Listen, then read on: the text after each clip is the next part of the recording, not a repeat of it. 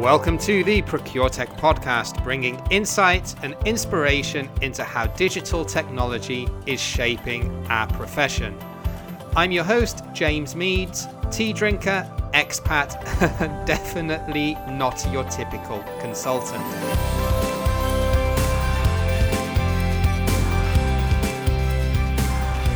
Yes, a very warm welcome to another edition of the ProcureTech podcast. I'm your host, James Meads, and it's great to have you with me on this fine day, or I hope it's fine wherever you're listening to this. It might be raining for all I know, but anyway, the show must go on. In today's episode, I'm really proud to have on the show this company because they're making a lot of waves as a rapidly growing startup based out of Boston in the US. And one of the first things that attracted me to who they are and what they actually do is just the huge amount of really, really good, valuable, well-written content that they have on their blog. And indeed, some of the biggest thought leaders and influencers in the industry have actually written a piece on their blog. It's called The Source. I'll link to it in the show notes so as you can maybe check out some of the content there. And actually, not to put myself in that category by any stretch of the imagination, but I also wrote a piece recently that was featured on there. I'll link to that as well because it segues nicely into the topic that we're going to cover on today's podcast.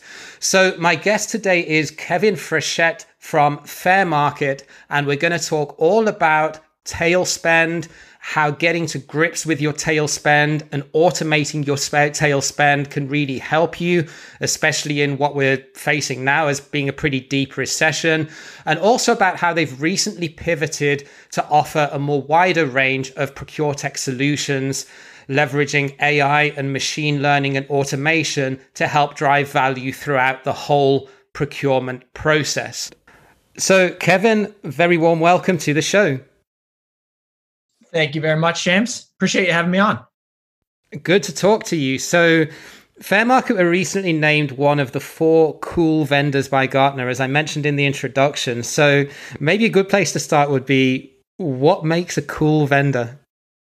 It's something that we didn't know the ins and outs of when we first started. We did know that we wanted to be recognized by Gartner. We wanted to partner with them just because we work with large enterprises. And we understand that that's where they turn, among some other places, to de-risk their purchases, to see what's new in the market, and to figure out how they can help out with their transformation or digitalization strategies. So at the core, how Gartner outlines it is that it's vendors that are promising cool new vendors. In our space, it's within supply chain and procurement. And that these vendors are helping companies transform their operations. And it could be across a multitude of different areas. But essentially, it's ones that can bring innovation to help with a digital roadmap. We've been talking to Gartner now for a couple of years, and what we've been doing is kind of outlining where we are today, how we're helping our customers, more so how are we shaking things up, and how are we using data and automation to transform historical or legacy processes to drive to better business outcomes. And then on top of it, where's our roadmap going? How do we make sure that we are executing with the phase that we're in right now with our maturity curve, but also have the foresight to understand where does it make sense to go, and not just what are people asking for today, but what are the future needs going to be based off the evolution of the whole procurement industry. They've been awesome kind of back and forth conversations, brainstorm sessions, and we're excited to be recognized as a cool vendor. For us, it's kind of a milestone, but one of hopefully several as we keep growing the company. Thanks for calling it out though, James. I follow a lot of this stuff, and I've seen your journey of how you've gone from initially offering sort of tail spend solutions to recently pivoting, and I guess that must have been sort of part of the decision making criteria. And I think there were 4 of you in total that were recognized, right? So I guess, like you say, they're looking for people that are just more innovative and not just offering a Me Too product, but with a different looking website and interface and marketing team behind it, because in some areas, I mean, yeah, the space is becoming more and more commoditized, especially if I look at things like fairly mundane spend analysis tools. There are lots of them out there now. So yeah, good to see that there are research companies out there that are able to pick out the ones that are doing something different. Is your background in the technology space, or were you a procurement practitioner that sort of realized that we as procurement professionals have these problems and then went ahead and created a solution to it? Neither of the above. Okay. I think that like most of the conferences we go to, myself, Tarek, and Victor, We founded it back in early 2017. I think we fell into procurement. We kind of backed our way into it. Because my background, it was with a large company as an EMC for a while, and then at a venture-backed company, more of a mid-sized one, doing more of the data center space. And when we actually first started Fairmarkit, it wasn't to address tail spend. It wasn't to automate procurement processes. The original idea was completely different. The original idea was to create like a glass door to help companies see what other organizations paid for the same software. We realized that enterprise purchasing, specifically in IT, was a black box. What's a good discount off list? What's the best time of the year to buy? And companies were paying massively different prices for the same thing. And so when we first started the company, we said, let's get all this data together and let's present it to these organizations in a way they can easily digest it and use it to make sure they're getting the most value for their IT purchases. So we went out in the first 2 or 3 months, got in front of a lot of executives at large organizations. We explained the problem we want to solve, asked them if they want to go on the path with us. And collectively, they said, it is a challenge. It is something that we know we want to keep focusing on, but we do have IDC, Gartner, Forrester. We have all these large systems like Oracle, SAP, Coupa, and all these strategic people that help out with all of our purchases, not just IT, but across the board, say over $1 million or over $5 million. But when we kept kind of asking questions, they started to allude to the fact that everything under $1 million or everything under 500K didn't get the same level of focus. It didn't get the same level of scrutiny from a data perspective. And there really weren't great KPIs around how to manage it. And we kind of pressed a little bit and we asked, how come that's not the case? And it really came back to bandwidth. People had to make decisions on where to spend their time. You had a limited amount of resources in procurement. So ignored is a bad word, but not optimized or not effectively managed is probably a better way to say it. People just started to open up to us on this idea of tail spend. So we kind of took a step back. We looked at the procurement industry as a whole, and we looked at the different players available in the space. And we said, it is interesting where all of these larger players, they have focused on adding structure, adding controls, like giving analytics, but then adding functionality for larger purchases. This whole idea of these non-strategic spend seems to be an untapped market. So that's when we went out and we said, we can create a business case around it. We can help with cost savings because if it's not being competitively bid today, we can do that. We can get the data, we can aggregate it, and we can get insights from it. Originally, it was some basic ML. Now it's more sophisticated, but actually apply some intelligence on top of it to automate a lot of the processes and make decisions. And then the final one was we understood that we could actually automate a lot of the human function that went into managing this tail spend or non-strategic spend space, which to us got very attractive, especially for looking at companies that have $10 billion worth of spend and 50,000 transactions. Their tail spend is tens of thousands of transactions and $2 billion worth of spend. So we quickly saw that it was a very interesting market to dive into. So back in 2017, we pivoted to saying, let's just do tail spend management. And that's what we've done for the last 3 years. It's kind of what you alluded to. We are expanding kind of our horizons and our product capabilities in the next couple months. I mean, it's really interesting to hear that story because it's kind of going from originally what you were pitching as being probably the most strategic category out there, IT and software and servers, and then sort of pivoting or evolving into something that, like you say, is often maybe not forgotten is a bad word, but certainly neglected by central sourcing teams, and that often gets left to fairly junior staff to manage. And that is a salesperson's dream, isn't it? If you're a supplier, because if you know that you're negotiating with an inexperienced buyer, or even worse, with an HR manager or with a stores person or with a maintenance engineer, then you think it's Christmas. And I've been on the end of that as well, going into organizations with badly managed tail spend and just seeing what opportunities are out there. And I'd even say neglected is probably a great word, because it's not that people, if they put a huge emphasis on it and they look to aggregate the data across all their different teams and they talk to a bunch of different people in their network, then yeah, you could get a best value purchase for your non-strategic spend. You don't have the resources in procurement, so you have to make the judgment call. Where do we spend our people's time? Because in essence, the data is available. There's just no simple way or efficient way to source out or to make the purchase, say, of 10 or 15 non-strategic purchases. But then for most of these companies, it's 50,000, it's 10,000, it's 1,000. So it kind of goes beyond human scale pretty quick, unless you want to 10x your procurement team, which is a difficult sell up to the CFO. And it's the classic, going back to economics 101 and Adam Smith's theories, it's the classic law of diminishing returns, isn't it? That, you can get benefits up to a certain point, but at some point the curve starts to flatten. And if you're throwing procurement resource at purchases of, hundreds or low thousands of dollars, then, you have to ask the question, what benefit does that bring other than, administrative benefit? No, absolutely correct. And it's a tough trade-off. It's kind of why you see teams right now that you ask, well, what's strategic, what's non-strategic? There's gray area. Amongst your strategic spend that you pass over to be strategically sourced, does that get 80-20'd as well? In terms of, does the procurement strategic sourcing team take all those purchases that should be strategically sourced and say, I don't have the time to do all this. Maybe I do 80% of it and I push off the tail spend of the strategic.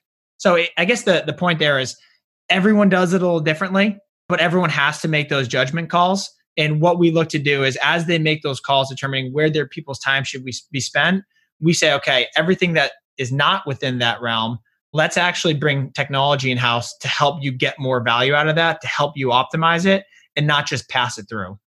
Especially given the market and everything going on at a macro level, the heightened sense of kind of focus on this non-strategic spend has definitely upticked that we've seen in our business.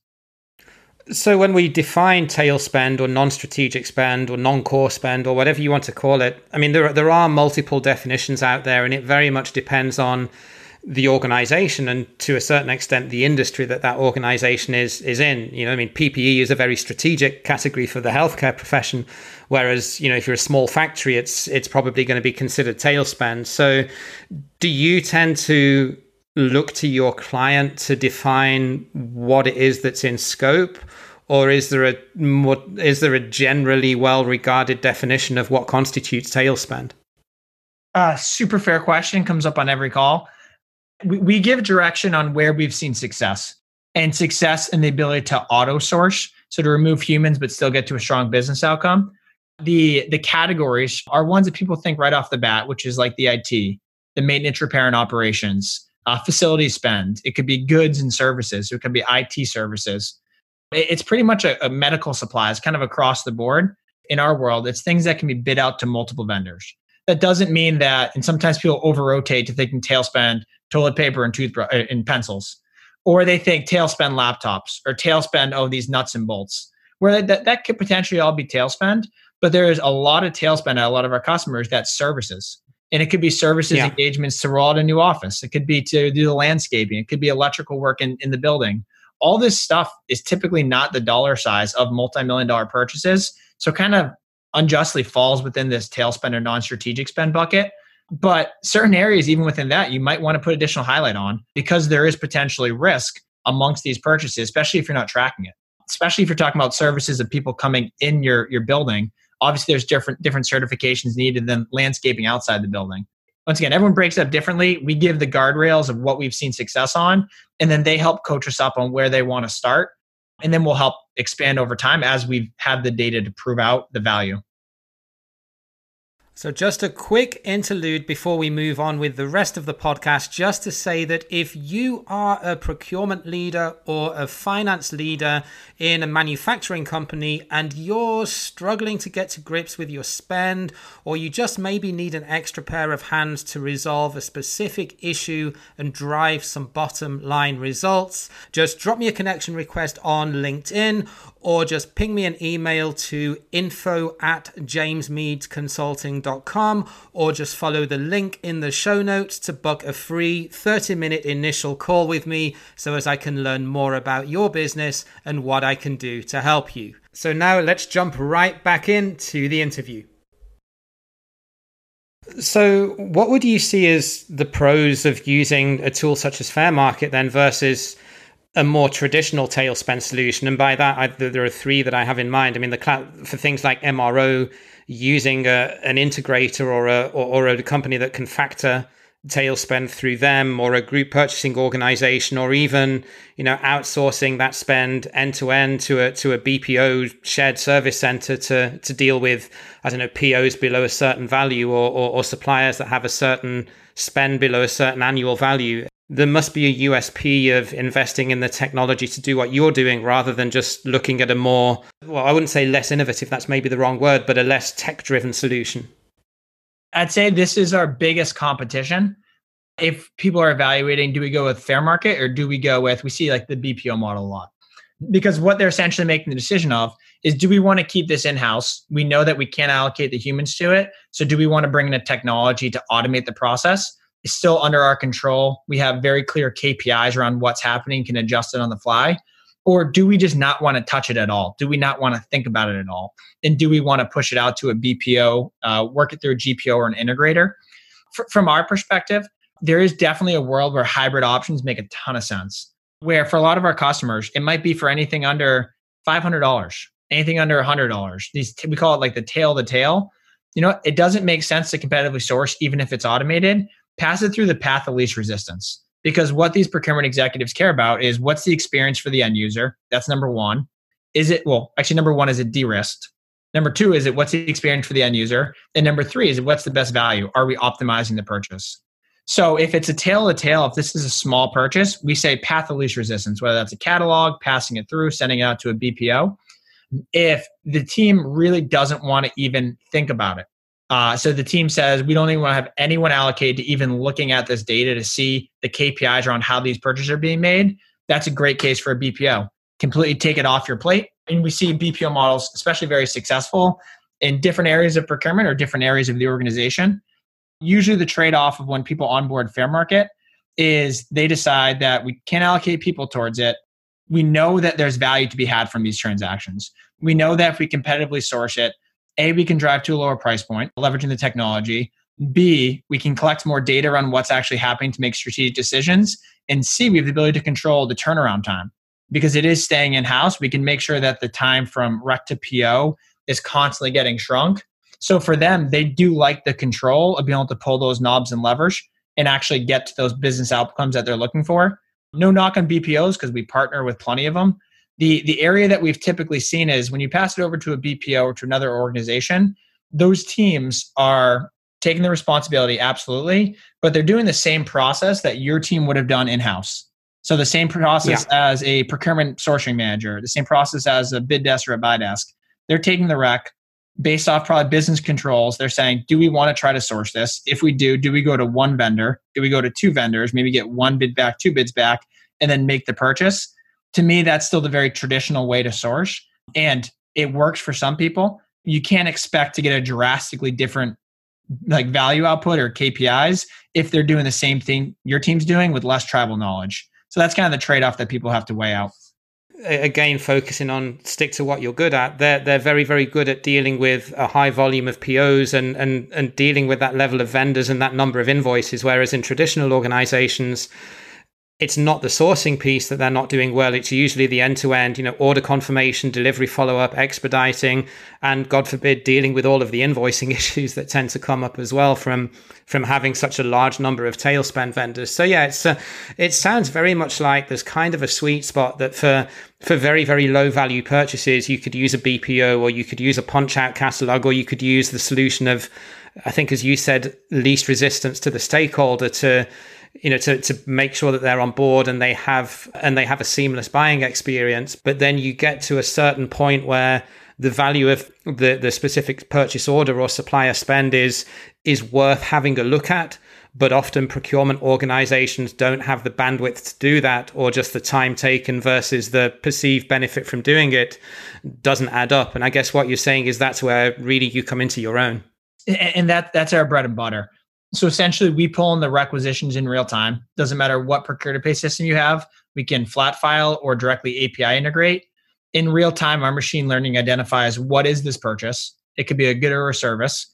We match it up against UNSPSC codes all in real time. And then part of our IP is that we're then going to recommend vendors based off of a customer's internal contracted vendors and Fairmarkit's marketplace that not only can potentially supply it, but we actually rank those vendors based off an internal Fairmarkit score. So say it's a landscaping service or a mulching service, or it's an IT networking service. We'll say, okay, here are the 50 vendors that could potentially provide and help you out with this. 30 of them might be in your database already. 20 of them will be in ours. We'll then rank them and say, here's the 15 that have performed the best via Fairmarkit and are the most commonly used across our customers. And that's based off a lot of metadata points. That could be speed of response. It could be aggressiveness of price. That could be matching their SLAs. I think there's like 12 different factors that go into it. And then what happens is those are automatically bid against each other. The vendors interact with the platform, they submit their bids, and then the output of that whole bid is then, or that whole RFQ is then pushed back into the procure to pay system. So it can be completely automated. And we're not just going to one or two vendors, we're expanding out the vendor pool. And then all that data we get back from all of our customers on that metadata of how did they actually perform, that goes into the algorithm and gets better over time. So for us, it's not like a chicken or the egg where we need one to get the other. We have that moat and that momentum going, but it is constantly getting fine-tuned as we go from North America to we started to go out to the UK, to Australia, to Singapore, to India, kind of across the board. We consistently get better every region that we get into. So one of the things that must be a prerequisite to make this work is having an accurate description on a requisition, because if you put garbage in, you get garbage out. And if you have to match it up with the UNSP, is it, what's the word, UNSPC? UNSPSC. Couldn't remember the acronym. It's tough. The data classification taxonomy that's recognized globally. So if you're not able to match that up, if a requisitioner goes in and says spare parts for line ABC123, then I guess that requisition would have to be pushed back to them until they could give you a description that you could work with. And I guess the second part of that question is then as you expand and as you grow, so does your vendor base, and then so do the available solutions and benefits to the client. So I guess over time, it can only get better. Absolutely. And you're spot on where if we don't have a description or a part number or a manufacturer that can help us identify what is being sourced, then we need to be change management to make sure that we're capturing that data in the correct way. And that could be either coming through a procure to pay, so a rec already in process. So the end user doesn't even know what's happening. They put the rec into the procure to pay. It gets sent to us automatically. We source it, push it back. Or we have customers that their end users log into Fairmarkit and they're the ones creating the RFQs. But you're spot on, James. It's something that we had to get better at over time, and we still have to. Where first we went from Elasticsearch to Symantec. We then had to do something called TF-IDF, which essentially tells us what's the importance essentially of the words that are being asked for, because you might call something different than even someone else on your team.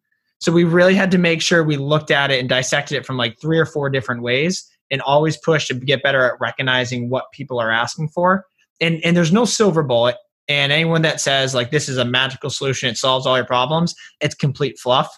The whole practice of machine learning is getting better at time at these educated guesses. And the more data we have, the more transactions that get through, the more feedback we get from the vendors of whether they're bidding or not, why they're not bidding or how they're bidding. That strengthens the engine in the model. And then you're absolutely correct, where the more customers we have, the more we push through the platform, the more intelligent it gets. That's one of the biggest like metrics that I push the data science team on, is how are we getting better month over month? Let's look at 6 different metrics and making sure we're going up and to the right. And that's also being a venture-backed company. As we continue raising money, that's probably one of the most interesting places that we're going to continue to invest in, because that intelligence, that is the core differentiator of Fairmarkit. It's the ability to integrate so you can automate the process, and then the intelligence of the machine learning, because it can essentially act as an AI buyer, allowing people to focus on more strategic initiatives and not this non-strategic spend.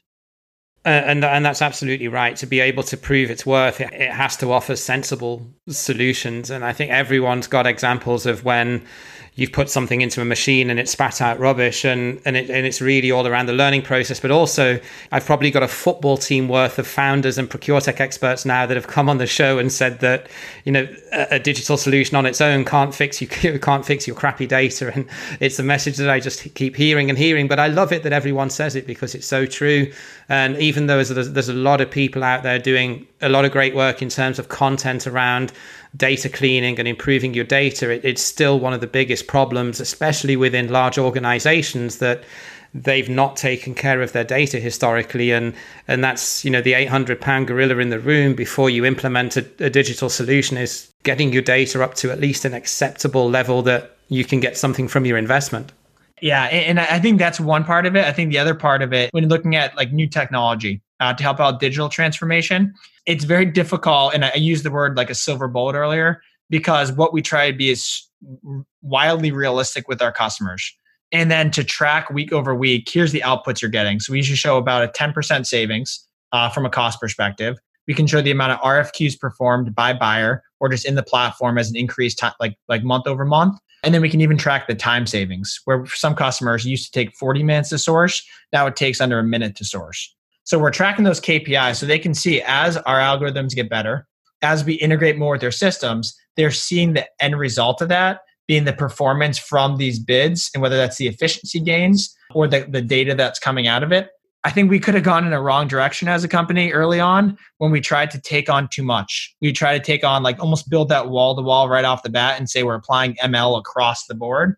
And then we made the very conscious decision to stay very, very tight on non-strategic spend sourcing and just dedicate all of our data science resources towards that small space. I'm going to say small, relative term. I think it's a very big market, but that very targeted area to saying we're going to use machine learning to identify what things are, to search vendors, and to rank vendors. That's it. Those are the three areas. And I think if we had gone too wide too early, we wouldn't have gotten good at that. So I think any vendors that you can find that are just, they're using new technology and applying it to very specific areas, that's usually where you see the most success, that we've seen other companies have the most success, even outside the world of procurement.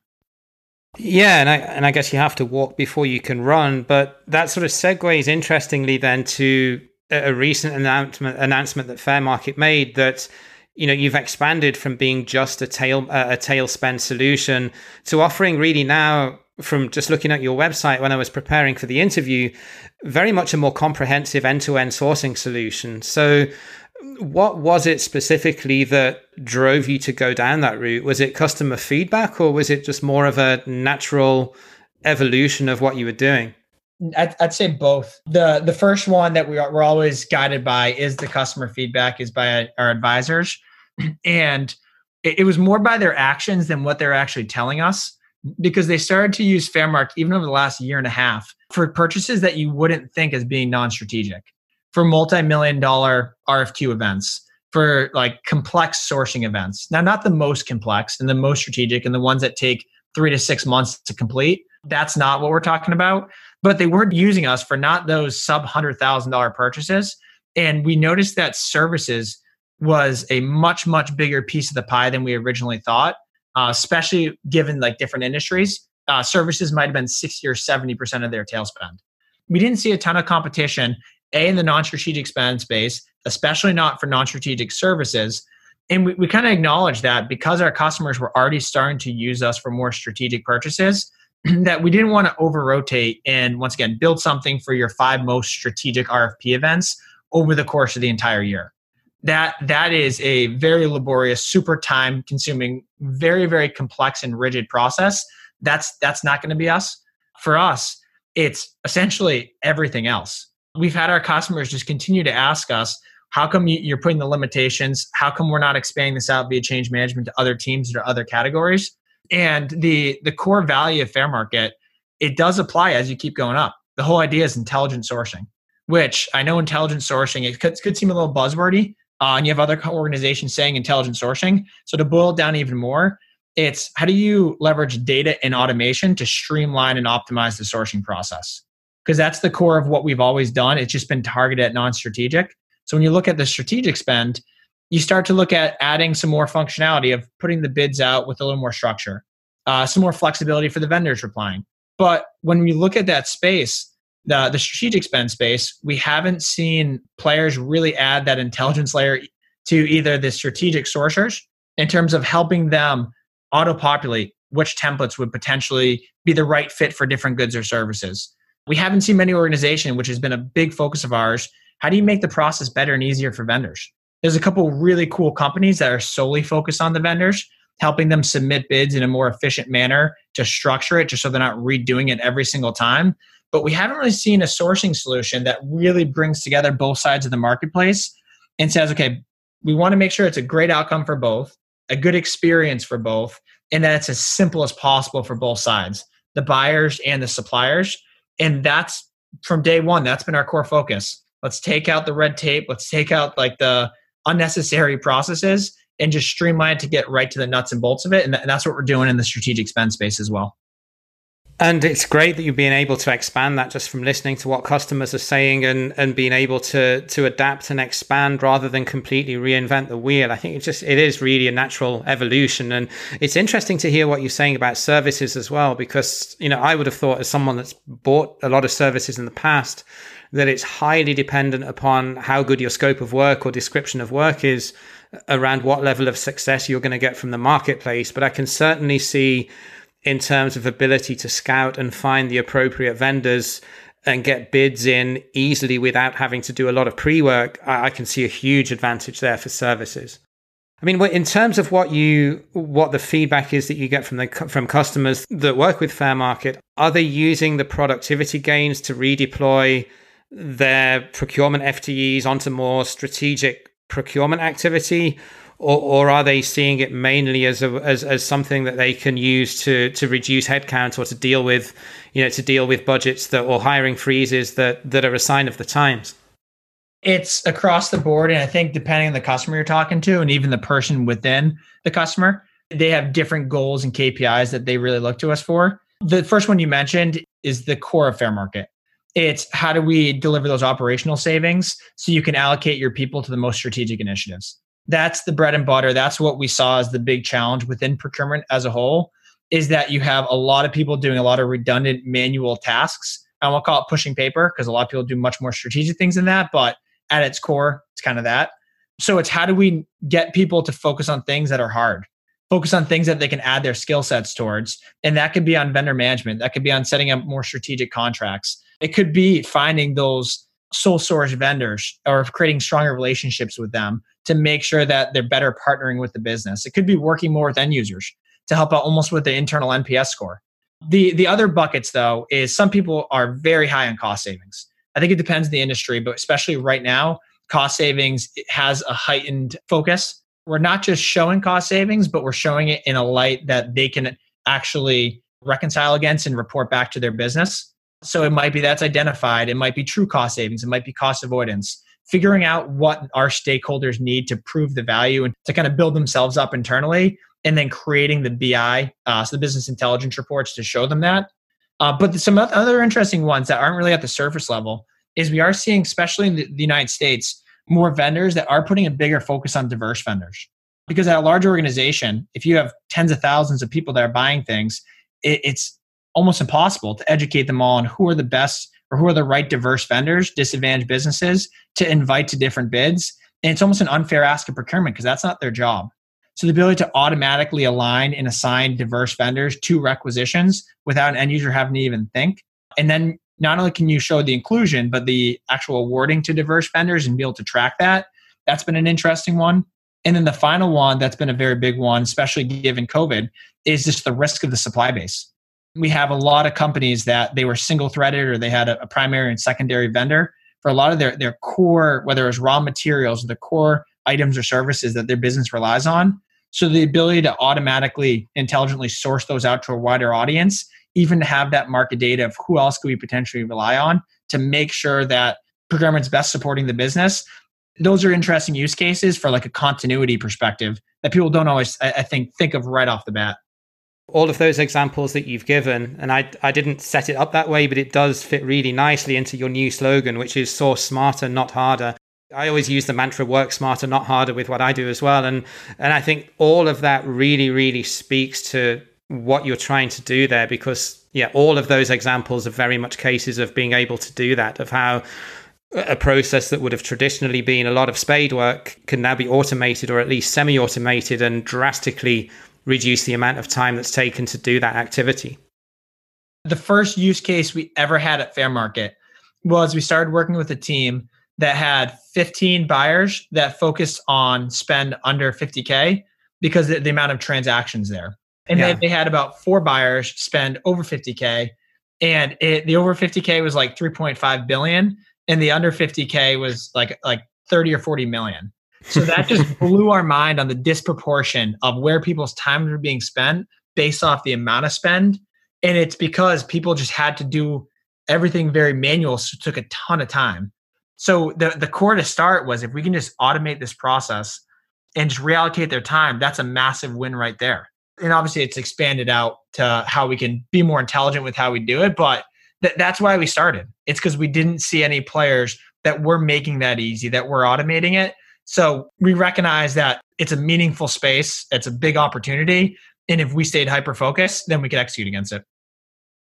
So final question, Kevin, just before we sign off, if anyone would like to find out more about you or more about Fairmarkit, what's the best way that they can get in touch? Fairmarkit.com. It has all of our case studies, all of our announcements. You'll probably see it lit up if you go today. But now I think about this podcast is getting recorded, so it'll be a couple days in the past. We have all the Gartner cool vendor banners up, or just email me directly. It's kevin@fairmarkit.com. My whole job at Fairmarkit is to talk to the market, to listen to customers, to motivate the team, obviously, make sure that we're bringing in the right people, we're keeping everyone on the same common goal. But the biggest thing, the thing I enjoy doing the most is hearing kind of what the challenges are that people have today, how they're using the technology, and saying, okay, how can we expand that out to address those challenges? And then taking that back with our technical team, our data science team, and saying, okay, this is what's happening in the real world. This is what we're doing today. How can we apply technology to get to a better outcome? And then it's just a brainstorm session. So that's what I'm passionate about. So if anyone wants to have an open conversation, I'd love meeting people at conferences. That doesn't happen anymore. So we're doing virtual events. but feel free just to shoot me an email directly. I'd love to chat. That would be an awesome YouTube live, actually. I'm thinking about expanding what I'm doing to do a bit more on YouTube, specifically for thought leaders that maybe don't fit into the whole tech space, but that would be a really good one to do. I might well tap you up at some point to see if I can get you on, because that would be a great conversation. Kevin, it's been an absolute pleasure talking to you and learning more about what you're doing there. Keep up the good work, because I think you're saving a lot of buyers from having gray hair or pulling their hair out. So all the best. Keep in touch. And thanks, James. I'll talk to you later. Cheers. So that is a fantastic lesson in listening to what the market is saying and adapting and pivoting what you're offering as a solution to reflect that. Tail spend is something that I've worked a lot with in the past, and I understand a lot of the frustrations there too. So if this episode was a little bit longer than usual, then that's why, because it's a subject that I'm really, really passionate about and also have quite a bit of background knowledge on. So thanks for bearing with us, and I really, really hope that you got some value from this episode. Take care, stay safe, and bye for now. Thanks again for listening to this episode of the ProcureTech podcast. If you like the show, then please subscribe, or even better, why not write us a quick review on Apple Podcasts? It would not only really make my day, but it would also help our mission to enable procurement and finance leaders to become more data-driven through the power of digital transformation.